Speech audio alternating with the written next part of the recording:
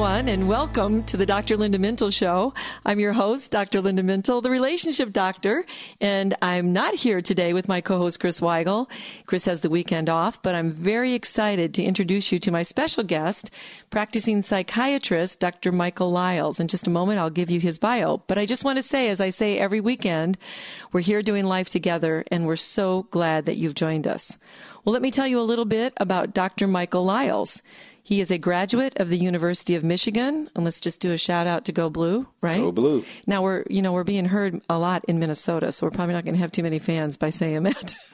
He also went to Duke University Medical Center for his residency. He's a practicing psychiatrist, as I mentioned, in Atlanta, and he is a consultant to a variety of community organizations and has presented to over 30,000. Yes, I said 30,000 physicians, psychologists, and pastors. He's board certified in adult psychiatry by the American Board of Psychiatry and Neurology. His major area of clinical activity is mood disorders.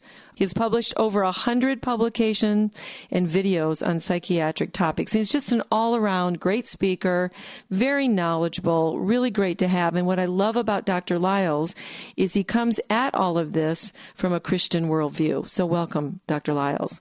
Happy to be here. I know, it's really great. People will enjoy spending the half hour with you. And we're going to talk about a subject that we hear about a lot, and that is bipolar disorder. Now, when people hear that term, it's become somewhat of a household term. Sometimes people will say, oh, you're acting bipolar. So we hear it in that kind of common vernacular. But I think it's a really misunderstood term. So explain to us as we begin the show what bipolar disorder really is all about. Bipolar disorder refers to a spectrum of problems that can relate to something that's very severe to something that's very mild. And it's characterized by mood swings or fluctuations, most of which is depression. People go into severe depressions, and it can have periods where they fluctuate into feeling very up, full of energy, very elated, not needing sleep, having impulse control problems, driving fast, walking fast, talking fast. And these periods can become very severe or it can be very mild, but very disruptive most of the time to their work, their life, and sometimes their health when they do things that's impulsive and not in their best interest. So when people hear that term you were describing, like a mania, so some Yes. people have heard that term, what does that look like? If you're by somebody and suddenly you're thinking, could this be mania, what are you actually seeing? If you're around somebody that has mania, you will know it. It's not something that's hard to perceive. Okay, so what would you see? You would see someone who's very up, very hyper. You're going to think they're on drugs. Okay. That they've done cocaine or speed or something, because they're hyped up, they're talking fast, they're walking fast, they're grandiose, they think they're the smartest person in the world, the most gifted person in the world. They don't have any recollection, any self-appraisal of the fact that that's inappropriate. They drive fast, they have more sex drive, and they can be very impulsive and do things they're not qualified to do at all. I once had a patient that was a janitor in a school that took his heat pump apart because he thought that God had given him the ability to do heating and electrical work now when he was manic, when, of course, that had not happened. And so we hear stories all the time of people who go and they just spend a whole bunch of money that they don't have and get in terrible debt. Yes, impulsive spending sprees. Mm-hmm. One of my patients who got put on an antidepressant by her primary care doctor that switched her into a manic episode was a high-end real estate agent who went to the mall back when they had a lot of stores at the mall mm-hmm. and bought $3,000 worth of red dresses at JCPenney's in wow. a size 4. She wore a size 12. Oh, boy. But the definition of grandiosity is she thought she could lose the weight down to a 4. And that $3,000 of red dresses from JCPenney's is a lot of dresses. Yeah, and so when people are in that state, are they aware of what they're doing? No. Okay, so No, do they have memory of that when they get out of that manic state, when they get some help? Sometimes they do, sometimes they don't, because some people can become so bad that they become psychotic. And thank goodness they don't remember everything they did. Yeah, because there'd be a lot of embarrassment probably. Embarrassment, trauma, pain, it's bad. So is this the kind of thing that sometimes gets mistaken for other things? It's mistaken for psychosis. Most of the time, bipolar people are mistaken for depression. There's one study looking at folks with the type 1 bipolar disorder. They were symptomatic 48% of the time. 52% of the time they were normal. Okay. And if you look at the time when they were symptomatic, only really about 20% of the time were they manic, and the rest of the time they were dealing with some version of depression. So that the most common symptom you see in bipolar disorder is severe unrelenting depression that does not respond to antidepressants. In fact, antidepressants can make it worse. Okay, and that was a point that you were making just a moment ago. When people are trying to deal with their family members or their friends or their relatives that are kind of struggling with this, so is it part of the time where people will look at it and say, oh, this person just has depression because of those periods of where they're not having problems and they're not acting in a strange way, and so they get misdiagnosed? Yes. One study showed that 1 out of 5 people with bipolar disorder were diagnosed appropriately in a timely fashion. 4 out of 5 took up to 10 years to get appropriately diagnosed. Okay, so how is it really different than from just what we would call clinical depression, what some people say a major depression? With major depression, you don't have the manic episodes, or you don't have hypomanic episodes where the person will still have the energy, the impulsivity, the drivenness of mania, but not to that same degree. It doesn't cause as much impairment in the person's life. So you don't have those episodes. You just have plain, unrelenting depression. So on a day-to-day basis, if somebody has bipolar disorder and they really don't know it, are there markers on a day-to-day basis that you would look at in terms of determining? So if people are thinking about this and they're beginning to think about some of the symptoms you've mentioned and they're thinking, well, I'm not really sure, would they notice certain things like with somebody's job or in their interpersonal relationships or with the way that they deal with their family members? Would they see a day-to-day change? Well, first of all, anybody that's had severe depression, I mean really bad depression going back to puberty, okay, to childhood, adolescence, because I have patients that have had it since they were 14, 15 years old. One would need to think about whether this might be a bipolar depression as opposed to a regular depression. Interspersed with those periods of time of depression may be periods of time as little as 4 days or up to several weeks in which they may be more irritable, maybe more hyper, go days without sleeping, and they don't feel tired the next day. Okay, a lot of us will go days without sleeping, but we're dead the next day. Yeah, and they stay up all night. They're just staying up all night, and they're still energized in the morning. And they're going good the next day. Okay. No problem at all. When people are doing this kind of thing, the question needs to be raised as to whether this is just plain depression or is it a different type of depression, bipolar depression, that's a part of bipolar disorder. Okay, so what we're going to do is just stick with us. We're going to take a short break here in a moment, and we're going to get into, so we're kind of understanding what bipolar disorder is. And then we want to come back after the break and talk about, so what do you do when you have that? And particularly want to talk a little bit about how does faith play into this and the role of medications, because you've been on a lot of these type of shows, that there's always questions that people ask. If I'm a Christian, if I have faith, should I be taking a medication? Right. So stay with us, and we'll be back just in a moment after the break.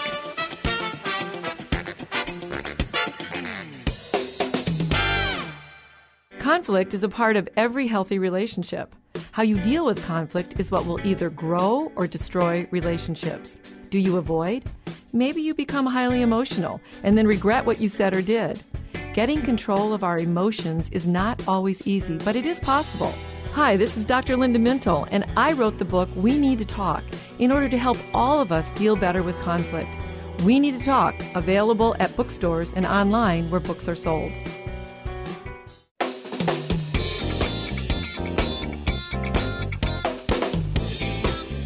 Well, welcome back to the Dr. Linda Mintle Show. You're listening today to a different show. We don't have Chris Weigel with us this week, and I'm sure he'll give me a hard time when he comes back about why he missed such an important conversation. But I've got special guest, Dr. Michael Lyles, who's a practicing psychiatrist in the Atlanta area. So I know that Atlanta isn't one of our listening areas, but everybody can listen to this on the web, Dr. Lyles. So they could just go to the archive, they could listen to the show, and it could be people in your area. I don't know if you need business, but usually after you're on shows like this, he's shaking his head saying, no, don't send me any more patients. He's busy, but I've got to tell you, I tell everybody that if I needed a psychiatrist, this would be the person that I'd want to see. So he's got just a wealth of knowledge. He's very expert on what he's done. He's got 30-some years of experience working with patients. And best of all, he comes at this with a Christian worldview. So I really appreciate that about you. And in the last segment, we're really going to get into that a little bit more. But we spent a little bit of time talking about what bipolar is and maybe what it isn't. in some ways because it does get mistaken from a lot of different disorders. But we want to talk a little bit about treatment. So when somebody has been diagnosed with bipolar, and they really have to make some decisions. First of all, can you tell us a little bit about what causes it and then what the treatment for that would be? We don't know really definitively what causes bipolar disorder, and sometimes that makes patients upset, but we don't know a lot about what causes a lot of medical problems definitively. Yeah. We have theories. That doesn't keep us from being able to help people and treat people, thankfully. We think it may have something to do with mitochondria, which are the batteries of nerve cells that give nerve cells energy. We think it may have something to do with what we call second messenger systems, which are the interpreters of the cells that interpret messages that are going from one cell to another. One of my kids is a foreign language teacher and teaches kids how to speak different languages. Second messenger systems teach nerves how to speak the language of other nerves that are speaking to them. It may have something to do with that. There are a lot of theories out there. There's a genetic component to it because it runs in families big time. But the fact that we don't fully understand it does not keep us from being able to help people, because we've known about this since the 60s, and people have been coming up with treatment since the 60s, the first of which was lithium.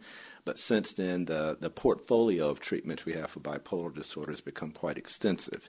In general, we use medications to try to treat. What we do not do is give people an antidepressant as a single drug treatment for this, because it can make it worse.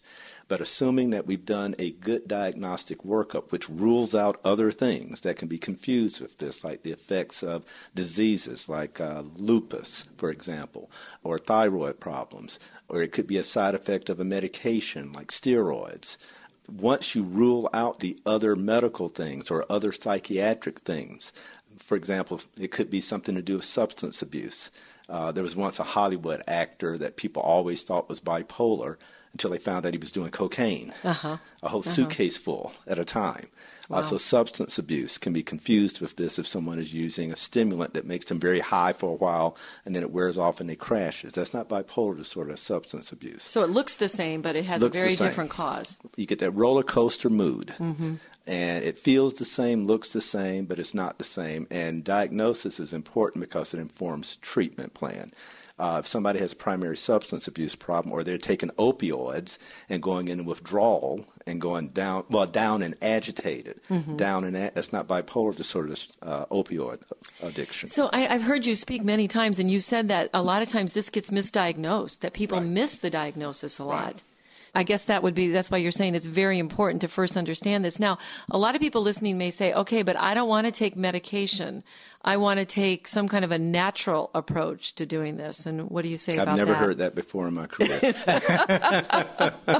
In fact, I always say that when I tell someone I think that they are bipolar, that they have bipolar disorder, they take that as being a noun instead of an adjective. That bipolar means that it's a verdict about who I am as a person, and it's a pejorative thing. You're trying to say, that I'm this irresponsible person who's sexually out of control, who can't control their money. You're saying all these bad things about my character or about where I am spiritually, and they get offended. Yeah, and then what if they just say, well, I'll just work on controlling that? And I don't want this medication. Can't you just work with me on controlling those manic times? And can't you just work on me in terms of my depression? Is this one of those disorders where you would say you can do it without the medication? That would be akin to somebody with hypertension saying, I don't want to take my medicine. I want to know if I can change my diet and exercise, and will that control it? But the problem is usually they've already had their stroke by the time they're in front of you. And the people with bipolar disorder that are sitting in front of me have usually already had some bad thing happen to them as a consequence of this, and which is by definition evidence that it's not something they can control on their own. Okay, so this is one of those mental health disorders where taking the medication is really important. Absolutely. Okay, and as we're going to talk about this in the next segment, what that means in terms of being a person of faith, but this is not one where there's a lot of other ways you can deal with it besides taking the medication. Now, one of the things I hear people say that are bipolar is, but I like that high feeling. I like it when I get into a manic state. I actually get a lot done. I get my house cleaned. I maybe have taken an assignment that I've had trouble with and I've gotten it done. So I really don't want to get rid of that high feeling. Well, I'm going to take issue with something you said. Okay. I'm going to call you out on your own show. Call me out. You said people who are bipolar. I always tell my patients people who have bipolar. Have bipolar. Okay. Because they are not their disorder. They are not their disorder. Gotcha. They are somebody's spouse, somebody's parent, somebody's child. And bipolar is an adjective. There you go. I just missed it. So see, maybe I did that on purpose so that the audience could understand that better. Yeah. At least You're not going to give it to me. At least once a week, I say it's not a noun, it's an adjective. So it's really good because what we're saying is you don't define yourself by... You do not define yourself. It would be like saying you're diabetic and you just go around saying, hi, I'm the diabetic. Oh, and put it on a T-shirt. Right. Yeah, absolutely. Okay, so... Now, what was your question? So I wanted to ask, because one of the things I've heard from patients when they come in is, I like that feeling. Yeah. And when I take the medication, I lose that kind of fun, manic feeling where maybe sometimes I get a lot accomplished. Oh, I've heard that so much. And when patients tell me that, I say, okay, let's look at the whole story. Mm-hmm. Yes, there are periods of time where you feel like, you're on top of the world and everything's wonderful. But let's talk about the things that happen while you're feeling good, about how you spent all of your money or got into relationships where your heart was broken or left you with some sexually transmitted disease as a souvenir of a bad relationship. Yeah. The speeding tickets and the lawyer fees you've run up.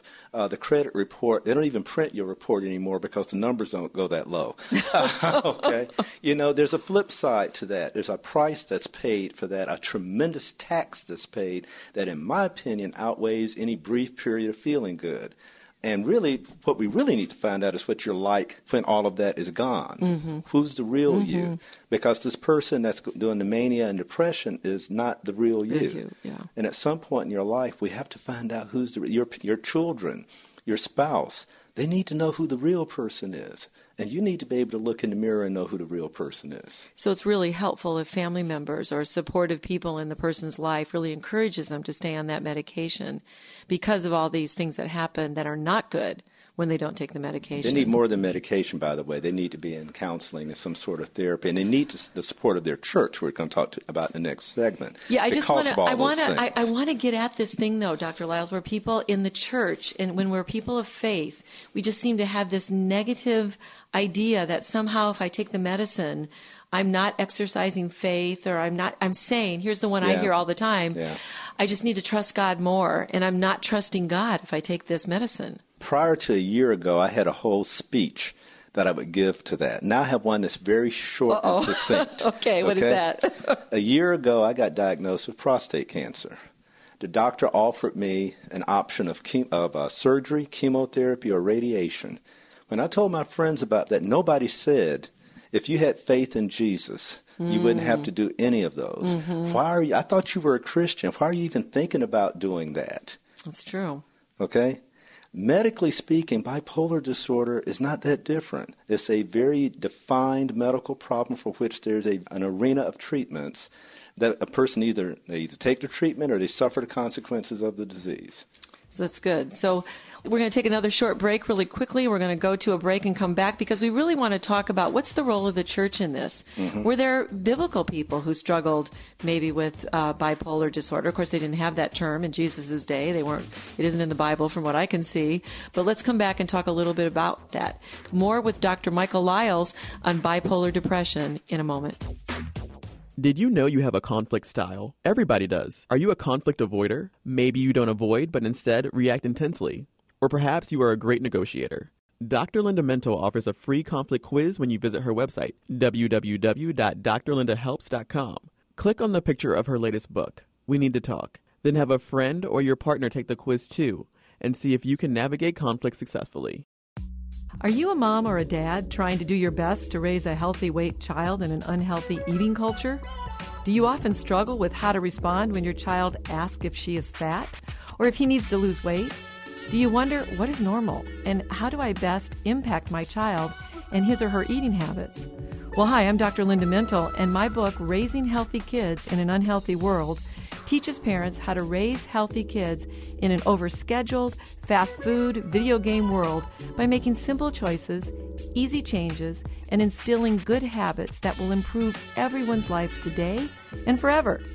Winner of the Mom's Choice Award, Raising Healthy Kids in an Unhealthy World will give you this confidence the confidence you need to take charge of your child's eating and raise a healthy weight child. Raising Healthy Kids in an Unhealthy World. Available on Dr. Linda's website, drlindamintle.com, and available online where books are sold. You're listening to the Dr. Linda Mintle Show, and I'm very happy to have Dr. Michael Lyles here, who's a practicing psychiatrist, if you've just joined us. He's written for Christianity Today. He has chapters in books, and he's just an expert on the area of bipolar disorder and a lot of other topics in the area of mental health, but we happen to be talking about bipolar today. Before the break, we were talking about the importance with this particular mental health disorder, because of the neurobiology that's involved, to have medication for this one to really prevent further episodes from happening. So you wanted to make a point of saying it's more than just medication, so talk a little bit about the treatment as well. The goal of treatment is for the person to find out who they really are, and not the person who's symptomatic one way or another. As that person begins to settle down and find their new normal, they have to come to grips with things that they've done or experienced that were not part of who they really were, that were out of character for them, that other people may have expectations of them acting that way when that's not really who they are. These people need counseling, they need therapy, and they need support a lot from their church, because self-esteem becomes a major issue when you start to deal with mistakes you've made. Everybody's made a mistake in your life. And for many people with bipolar disorder, the types of problems that they've gotten themselves into trouble to are magnitudes more than what most people have done. Therefore, they need a lot of help, a lot of support. So the stigma of this, so, you have a disorder and you don't even understand really what that disorder is. It's kind of like what you were saying. If you announce to somebody, I've just been diagnosed with diabetes, people aren't going to think much of it. They're going to think, okay, well, you know what to do. But if you're diagnosed with something like bipolar and you really haven't understood, much about it, and the people around you don't understand much about it, should people say something about what they're struggling with, at least to those people who are intimate with them and in their family systems? They should only talk to people who I call safe people. Okay. This is my rule of thumb with all my patients. Okay. If you're at home in the bed so depressed that you could not cook a meal or take a shower, and you had a friend that would come over, cook your food, cut your grass, buy your groceries, throw you in the shower, do your hair, then that person deserves to know. But if they don't have any skin in the game, they don't necessarily need to know. If they really care and want to be part of the solution, tell that person, if you can trust that person. So do you see any biblical characters in the Bible who look like they could have maybe fit this whole idea of bipolar disorder? Maybe King Saul. When you think about how his behavior changed and flowed. In fact, David didn't know who he was dealing with from time to time. I have patients who have spouses that open the door and stick their hat in first before they come in to make sure nothing's being thrown. And David was a little bit like that with Saul, because sometimes he'd want to listen to the music and sometimes he'd throw a spear at him. That's true. Okay? That's true. I've heard some people say some of the prophets acted very strangely and that they wondered if maybe that was part of it too. But I would hope that was the Holy Spirit in them promoting them to behave a certain way in terms of giving the message to the people. But see, Saul actually had periods of depression. That's why he would want David to play music for him. That's true. It wasn't just crazy behavior. And that's what you get with bipolar disorder. You get both. You get both. And that's not that common in the Bible. This isn't something I ever hear discussed in the church. This isn't something that, even in prayer groups, and maybe because it's not a safe place to really talk about what's going on with you, but is there a role for faith in this? I think it's a discipleship issue. Okay. I'll talk church talk. When someone is coming to grips with rebuilding their lives after a major medical illness like this, it's not that different than someone who's had major surgery for cancer. There's a major rebuilding of the way they live on a day-to-day basis that has to occur, and this is when your faith is supposed to be helpful to you. This is where the rubber meets the road in terms of helping you to rebuild and reorient it and restyle your life, not just what you do, but how you think about yourself. If you go to a church where if somebody said that they had problems with depression or bipolar, if folks are going to turn and run from them like the house is on fire, then you need to take a look at your church. Because in the Bible, when people said things like, I'm in need, Jesus ran towards them, not away from them. That's true. Why is it in the church that we don't want to talk about these things? We don't want to acknowledge the fact that there are mental health problems in the church? Because, after all, it's not in the Bible anything about bipolar disorder or about psychiatric medications, so how do we know these things are valid? Prostate cancer wasn't in the Bible, nor is diabetes or hypertension. But the concept of taking medicine for a perceived medical problem is in the Bible, because Paul told Timothy to drink a little wine for his stomach, and it wasn't so that Timothy would get a little buzz. Right. It was because alcohol was an anesthetic that would help with an upset stomach. It's just a hard problem for people in the church to address. And I think if there's anything we could do in the church, do you have any ideas of what family members, friends, people in the church could do to try to destigmatize the whole area of mental health? Well, I think it's an issue of, is your church a place where you can deal with pain? Yeah. That people who've been traumatized. We're talking about mental illness here. Some churches, you can't talk about being divorced. Some churches, you can't talk about a kid that's on opioids. Right. Some churches, you can't talk about the fact that you had an affair and that you're trying to build your marriage back up afterwards.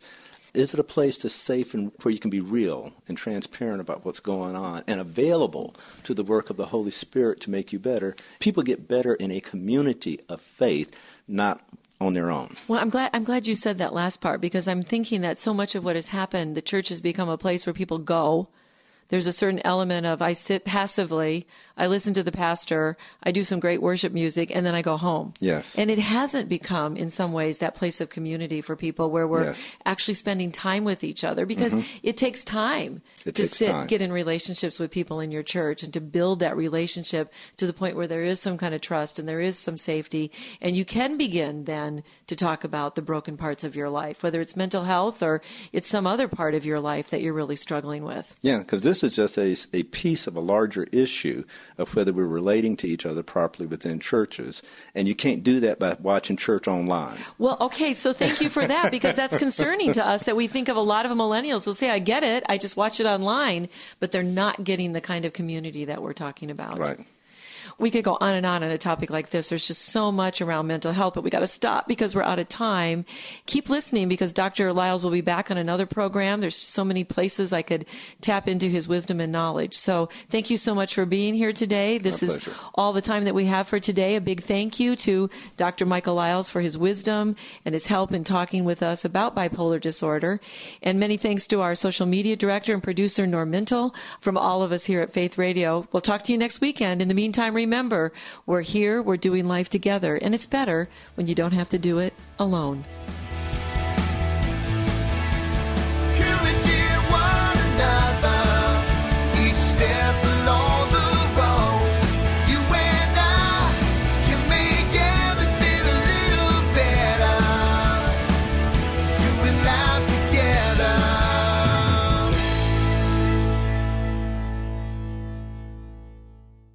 Well, thanks for listening to this conversation from the Dr. Linda Mintle Show.